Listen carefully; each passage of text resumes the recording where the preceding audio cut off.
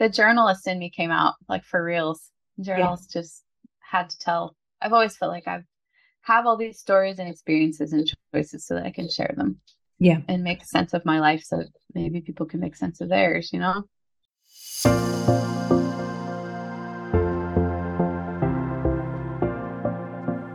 Cracking Copy is a marketing and copywriting podcast where we lift the lid on writing for business and read between the lines of effective copy. This is a podcast for creative entrepreneurs and savvy business owners like you who understand the value that great copy can bring to their bottom line. We dive into a different aspect of writing for business in each episode, debunk the myths about how we should write, and explore the ways that writing can be fun, conversational, and creative, while also being high impact for serious results. So listen, laugh and learn with us, Ella Hoyos and Minnie McBride, as we share our words and wisdom in each snack-sized episode. Expect some lightbulb moments, interesting guests and practical takeaways as we crack the copy code together.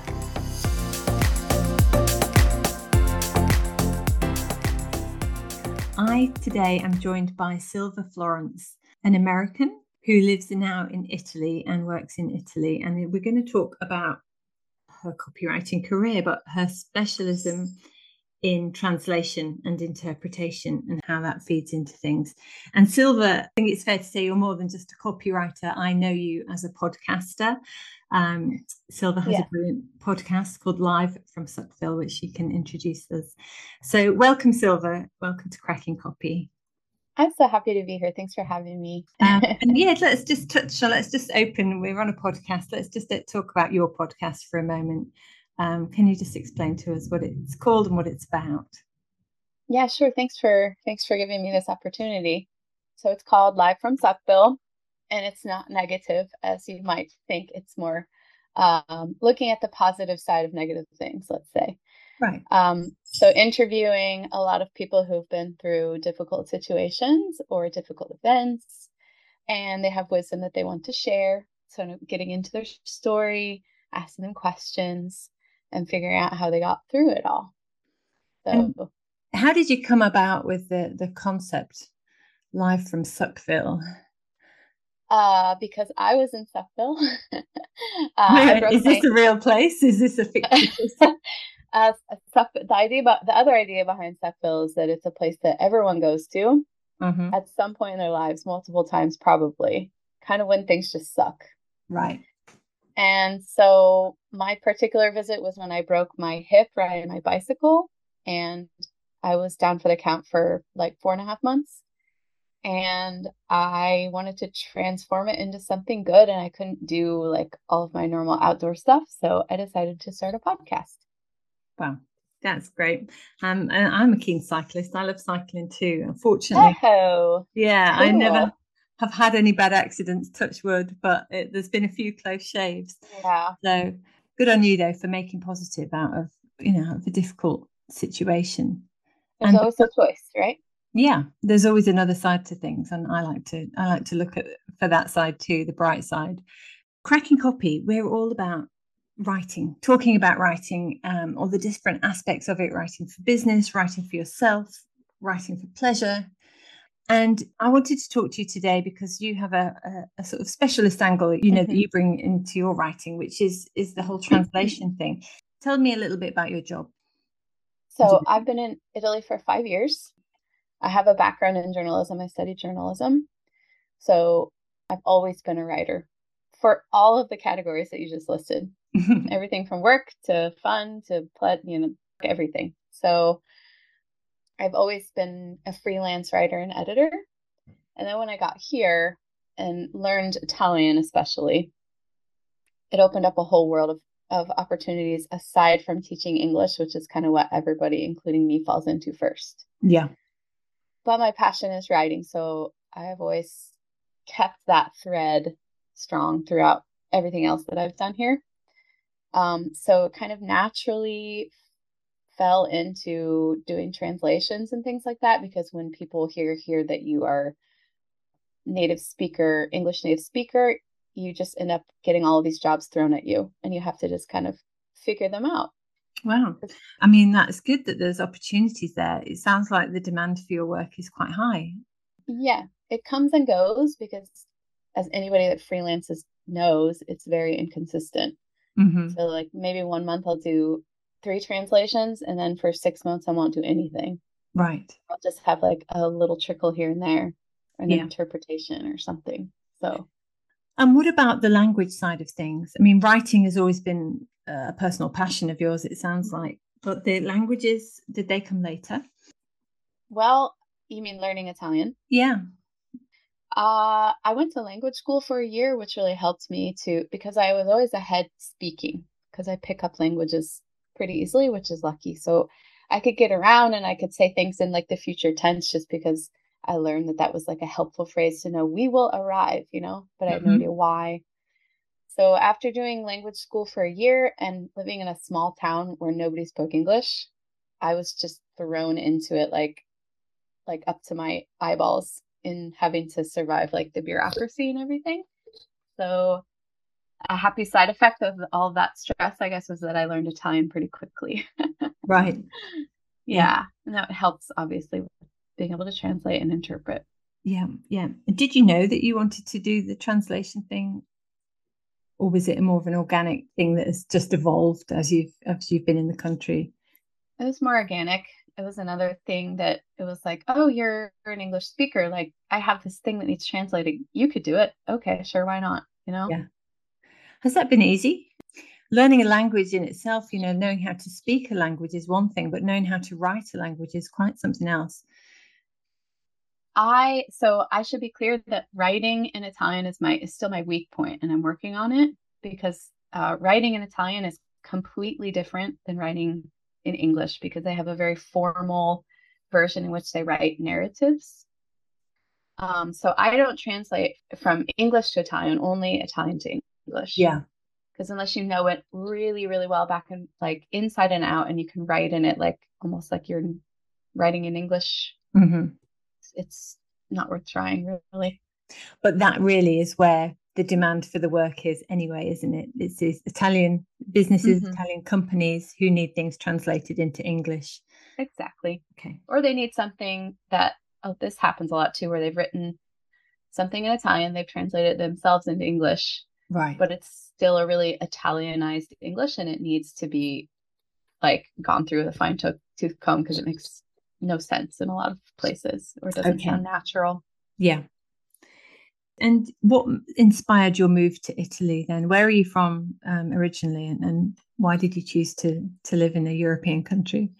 Do you want the short or the long answer of where I'm from? Oh, I don't know. The most interesting answer, please. Because I'm a bit nomadic. So I grew up on the West Coast. I was born in California, grew up in Oregon.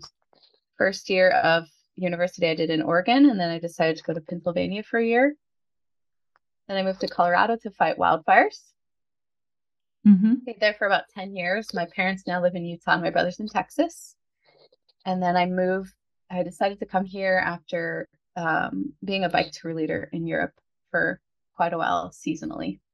Yeah, so you love to roam, and presumably then your work, you've always taken your work with you. Have you always had a freelance sort of career? I haven't had a set career. Like the only probably common thread is writing, editing, proofreading, words. Yeah. I've done everything else you could possibly imagine aside from like doctor, lawyer. Yeah. Right. Okay.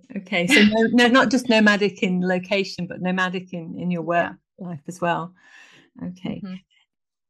I'd just like to touch on Life from Suckville.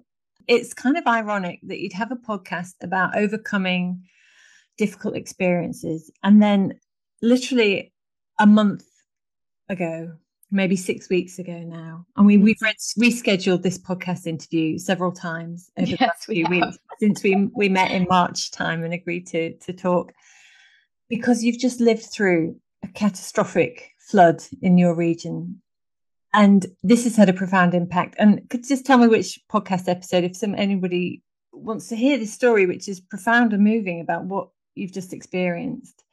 Thanks, Ella. It's episode 6, I believe it's called How Not to Get Swept Away by the Current. Uh-huh. So basically, on the 2nd or 3rd of May, we had flooding in our town that at the time seemed pretty widespread. It was in one neighborhood of our town, and then we'd had drought before that, and so the ground couldn't absorb any of the water that had arrived. There was kind of a system parked over us. And then 2 weeks later, we had the same situation basically, but there were even more rivers involved and the same kind of precipitation parked over us. But having had floods before and everything not dried out yet, it was even worse. So basically, we got the night of 16th of May, we got flooded. Like the water came all the way into the center of town, which was considered widely impossible, including my apartment on the ground floor. And this happened it was very widespread. There was pretty much from the Apennine Mountains, so the highest part of the Romagna region, all the way to the sea. So in the mountains there were landslides, and then there was flooding in the flats basically, and our town was one of the hardest hit.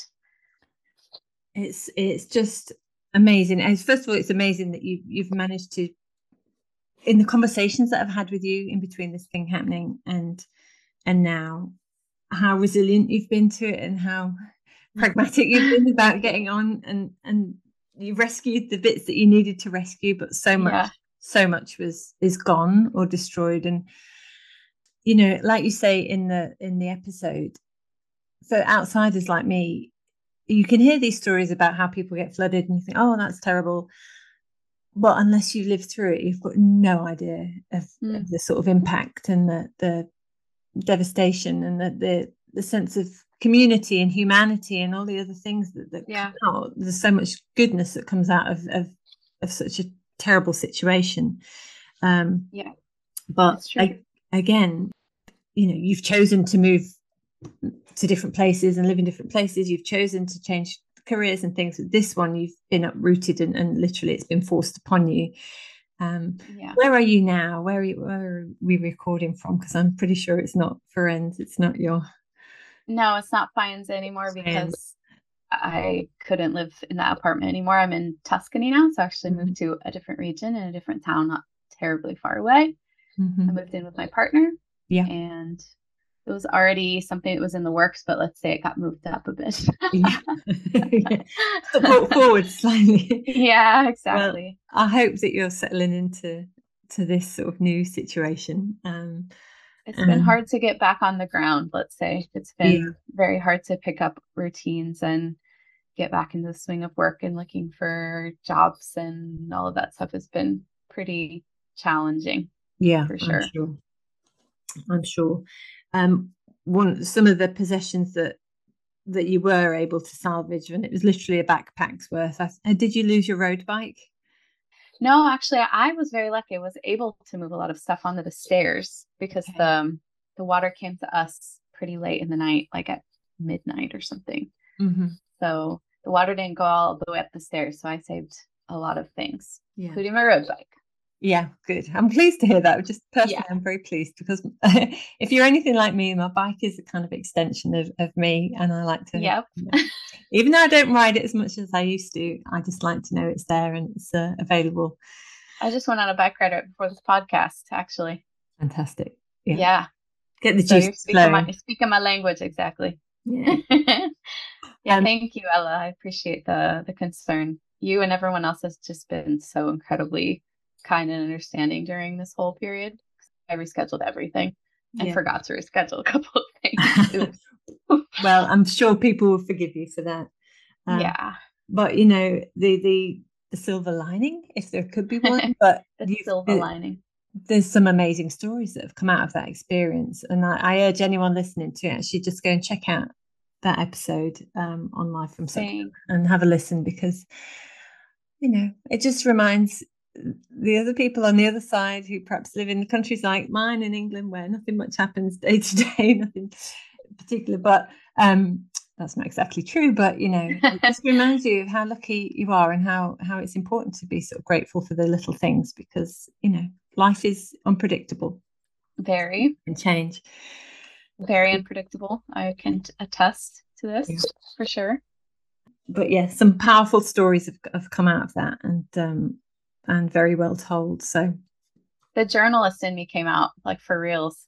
Journalists just had to tell. I've always felt like I have all these stories and experiences and choices so that I can share them.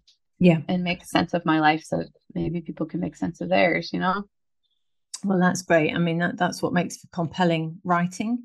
And we're always told that storytelling is a really fundamental part of engaging and connecting and human connection. Agreed. Let's talk a little bit about rebuilding your business then, and about how you're going about that now, how you're going to find clients. You're in a different place. One of the things that you saved was your laptop. Yes. Your podcast mic, perhaps. Yes. Yeah. I threw that in my backpack too. Like, what? Yeah. I don't know. And maybe some pens and notepads. I don't know, or maybe they just documents. Some documents. Yeah. Yeah. So, how will work pan out for you now? Well, like we were talking about a little bit before the show, I'm in between, let's say, full-time jobs, because as I mentioned, the translation and correction of things and freelance stuff is always coming and going. So to pay the bills, I usually need to have also something else, which ended in January. It was a tourism thing. And I've decided I don't really want to go back into the tourism industry because it left me no time for anything else. Right. I'm also trying to publish a book. And so the book, the podcast, and my freelancing, which I really love, all went to the wayside. So now that I have mostly done this move and I'm starting to get back into normalcy, like whatever that is, I'll start looking for more freelance gigs, pitching, sending out some feelers to my old contacts. Does anybody need anything? Do they know that anybody that needs anything, etc.? It's kind of how it works. How do you where do you find most of your clients? Are they online contacts? Are they people, could they be all over the world, or are they tend to be, particularly on the translation, presumably they're Italian contacts that you've made since you've moved to the country? Yes, they're mostly Italian, and here a lot of things work by passaparola, which is word of mouth. So it was like somebody, contacted a friend of mine. She was busy. She couldn't take their translation. She passed it on to me. They liked me. They came back. They told a friend, etc. Sometimes random people just contact me. Sometimes I send out feelers again to my old clients. Yeah. Sometimes I ask my friends. Yeah. If they have anything to give me. But very often the good old-fashioned networking, meeting people in person, having conversations in real life. Yes. That's the way you're generating your leads. And sometimes through like language schools. Okay. Yeah. They will have a lot of students, obviously, who also then might need some like translation. They do business English classes, so they'll be working with businesses, things like that. But do the sort of channels that I would use for lead generation, if you like, and drumming up new business, perhaps LinkedIn as a social network, even Instagram to a point. I do a lot on social. Yeah. Obviously, the podcast is a platform to reach out and to let people know what you do. But your podcast isn't specifically about your freelance career. It's about your life and life. Exactly. And a lot of my networking, where I live in a rural town in the UK, rural village. So networking for me happens largely online and community groups, memberships that I'm part of. Do you have any relationships online? Are you still connected to your contacts in the States? And do you still get work from home? For translation, no, because that was something that just kind of organically started here, as we talked about. For freelancing, sometimes I still write articles and things for magazines that I wrote for before, blogs. When I pitch mostly, all English speaking magazines and blogs and things. Yeah. So yeah, I'm definitely still in contact with them. Yeah. And which is the sort of work that you favour most, the writing work that you favour? Like the sector. Yeah, what's the stuff that really lights you up? Usually travel or adventure, or talking about my travels and adventures. I wrote an article not so long ago for a magazine about traveling solo as a woman, how you can do it safely and enjoyably. Yeah. I like empowering other people to get out and do stuff like that. So Yeah. Yeah, fabulous. Do you find there's a lot of competition for that kind of work? Because I just say that I remember when I started out and I moved to London and I worked in public relations then, but I had this friend Rihanna who was a travel writer, and she was for one of the big newspapers in the UK. But it was highly competitive because everyone wanted to do the travel writing bit. It's like the fun stuff. Yeah, you go out and you get to, So do you find there is a lot of competition for that sort of work? I pitch mostly to smaller blogs and magazines and stuff that usually want you, and I don't have to fight so much. Yeah. But I've also gotten really good at pitching, because I think if you can be really clever with your pitch and you can speak, you can make it really detailed and focused on that particular magazine, etc. Yeah. You'll get listened to. Yeah. So if you do your research ahead of time, you read and you pitch something original, and then you give them good content that they don't have to correct a whole lot, and you show that you're reliable and you can write and you can think like a unique human being, then yeah, absolutely. Usually comes back to you again. Yeah. In fact, let's explore that a little bit, because again, I guess when you're uprooted from your home base and you're moving to a new part and you've got to kind of start again on the networking and the link building and all the rest of it, then pitching is a really important part of it. And you've needed to make it a fine art so that you can find work wherever you are. So in your opinion, what makes a good pitch? You've touched on the fact of being really specific and knowing the audience that you're writing for, but how would you go about identifying an opportunity, and then what would you do next? I always read, the about section to see if they actually are even accepting submissions. And if they aren't, don't even try. And if they are, read very carefully their guidelines, what they want, follow them to the T. Read and go through their website, look at the tone, look at, the kind of verbs they use, the language, the topics. Obviously, you don't want to pitch them something that's already been done. You want to pitch them that's something unique and that goes along well with other things that they already have that their readership will probably like. So you have to just kind of start thinking like one of their readers. Yeah. And keep your pitch short and sweet. Okay. How long would you typically spend on doing that research piece in the beginning, understanding the publication you're writing for, obviously finding their sort of guidelines for submissions? Is that something that would take place over a couple of hours, or would it take place over a while as you get to know the back issues and the stories? I usually first I make a list of publications that I would like to pitch to, like maybe 10. Yeah. And that usually takes a couple of hours. And then I would say, I don't know, each one until I get a feel for them. So that can kind of vary depending on how complicated their website is and things like that. But I would say I spend like half an hour to an hour at least looking through their stuff. And then I'm a big fan of like anything that I'm going to send, like whether it's a translation, whether it's a proofreading, something I wrote, or a pitch.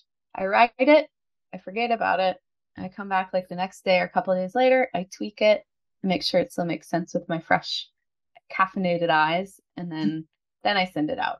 Yeah. Yeah. And the sort of publications that you like to write for, what are they like? Are they the glossy magazines? Are they sort of newspaper type? Are they online blogs? Some of them are magazines with like an online blog. Some of them are just blogs, like the Matador Network. I've written a couple of blogs for them. It's all types of stuff, not usually newspapers so much. Maybe more features and things that are not so timely. Yeah. Because they also tend to have kind of a more flexible deadline too. Yeah, and that which is good appeals. for my crazy, ever-changing life. So Yeah. Yeah. Okay. And then, yeah, in terms of the actual structure of your pitch, would that be an email? Would it be a one pager? Would you accompany that with a follow-up phone call? How do you typically pitch for best results? it's usually an email, but it depends if they want it submitted like the pitch through their form. I do it that way. Most places don't really like you to call, Mm. they would prefer that you not. So I usually, if I haven't heard back from them after a week or two, I usually send a follow-up email Yeah. just to make sure that they got it, if they're still interested, that kind of thing. Yeah. And then usually if I've done that, if I've done 2 follow-up emails and I still haven't heard anything, I forget about it. Yeah. Have you had any cases where, 3 months later or whatever, someone pops up back in the inbox, hi, we heard from you, and Definitely, yeah, because maybe they have, they're so busy, editors and stuff. They usually yeah, take forever to get back to you. And maybe, something that you pitch then suddenly fits in with one of their magazines that they're planning. And they think, oh, there's that person.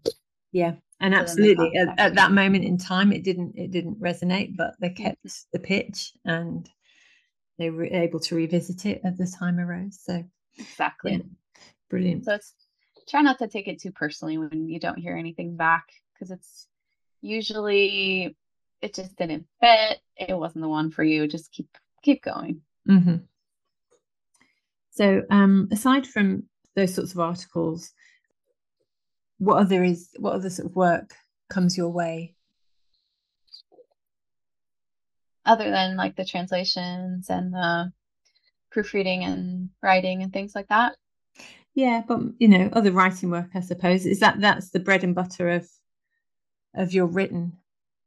And the book that I'm trying to publish, which is it's like the simmering long-term project underneath Right. everything else.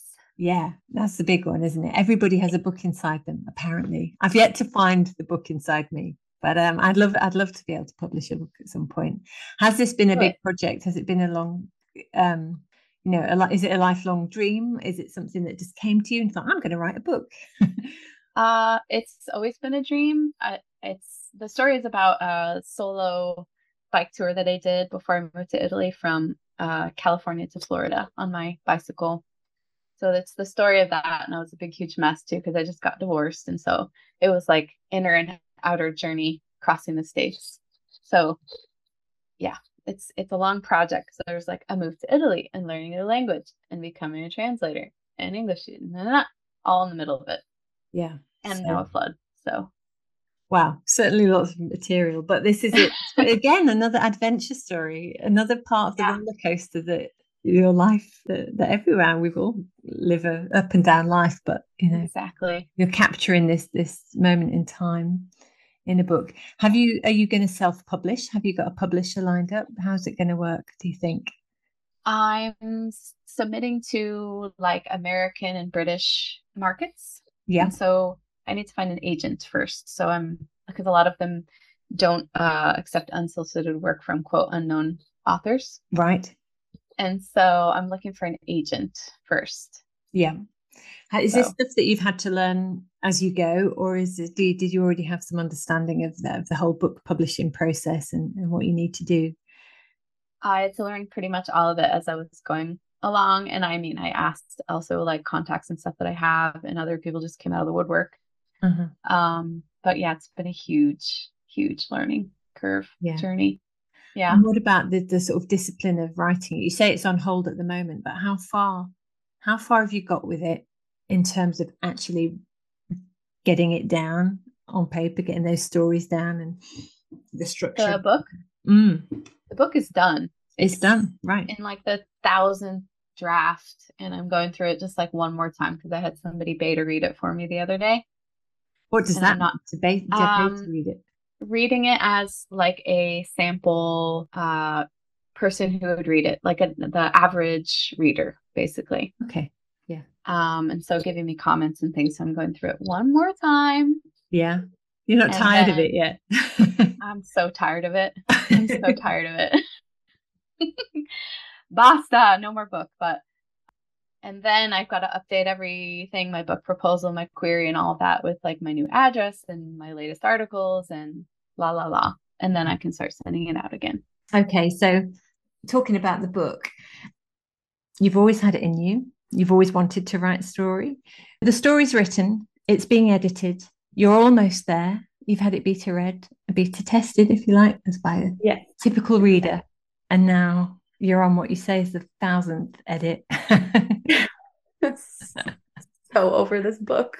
But presumably if this is the story post-divorce, it's epic cycle ride across some beautiful parts of America. I've been to California, I've been to Oregon. I love the West Coast. I can imagine it's quite an inspiring read and an empowering read. I know it's. I hope so. Yeah. That's the point. You've got to find an agent to help you find a publisher. But has the journey through this whole process, and eventually one day it is going to be published, it's going to be out there for people to read, and I must get on the waiting list. I need to know.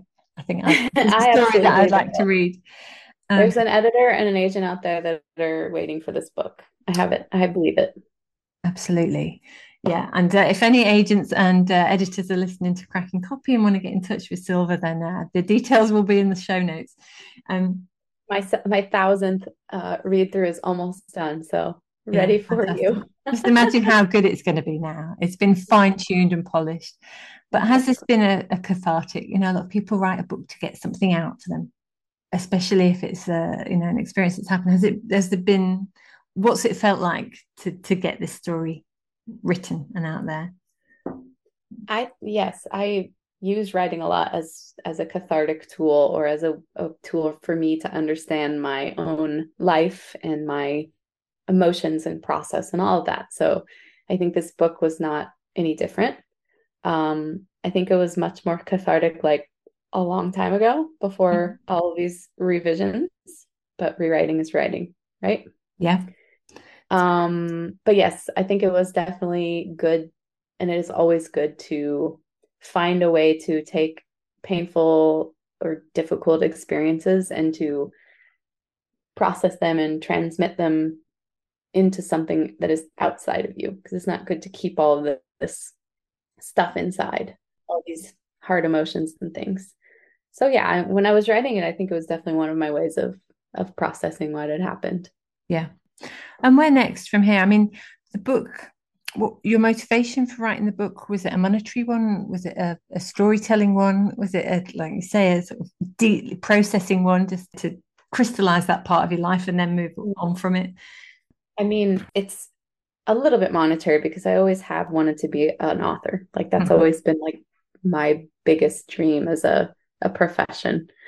But I also feel like a lot of these other things, like the flood episode, like a lot of the stories I've written, either just for my own blog or for magazines, etc., are stories to be told, because I feel like I don't have the typical life of a lot of people, and a lot of people have told me that, when they read these stories and when they see what it is that I'm willing to try or put myself out there, it kind of gives them permission to do the same thing.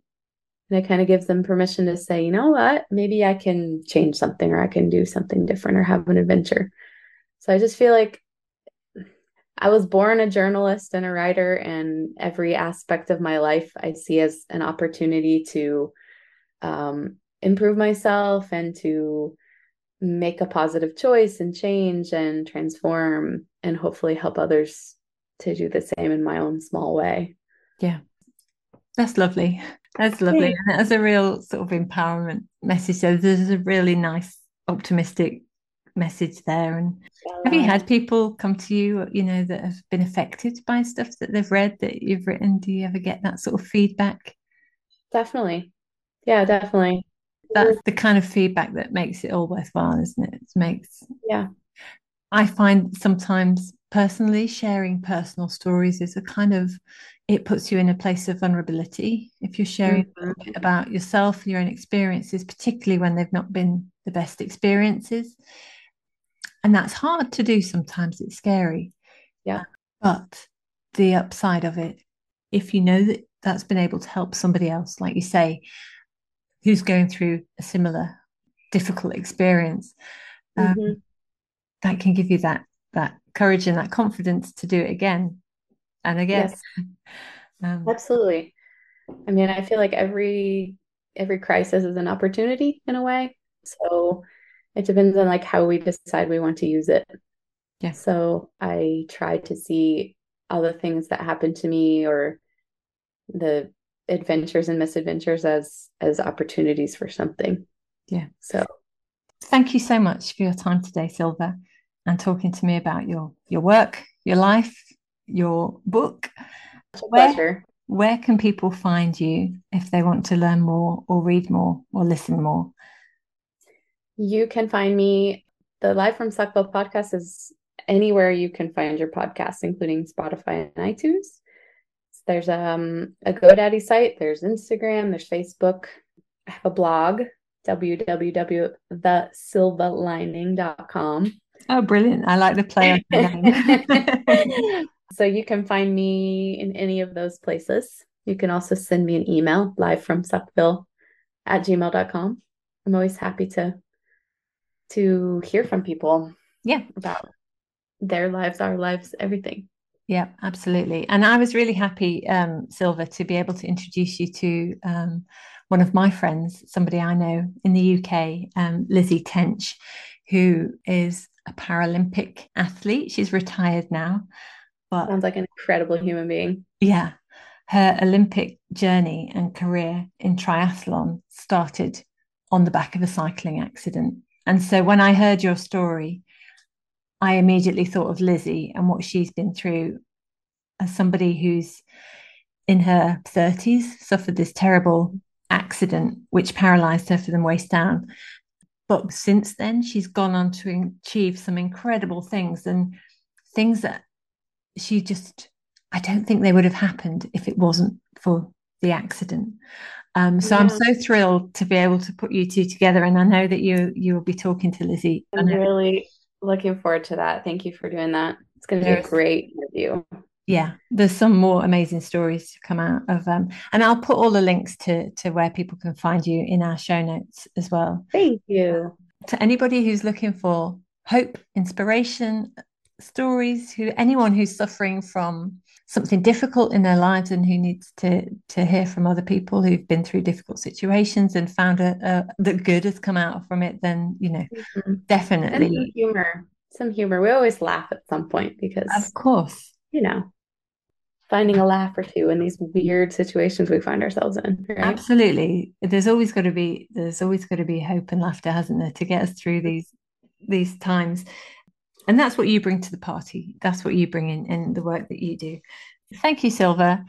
It's been an absolute pleasure. Thank you so much for having me. It's Thank been fun. You have been listening to the Cracking Copy podcast with Ella Hoyos and Minnie McBride. Don't miss out on future episodes by making sure you hit subscribe down below to keep up with all our podcasts. And more details and resources are in our show notes.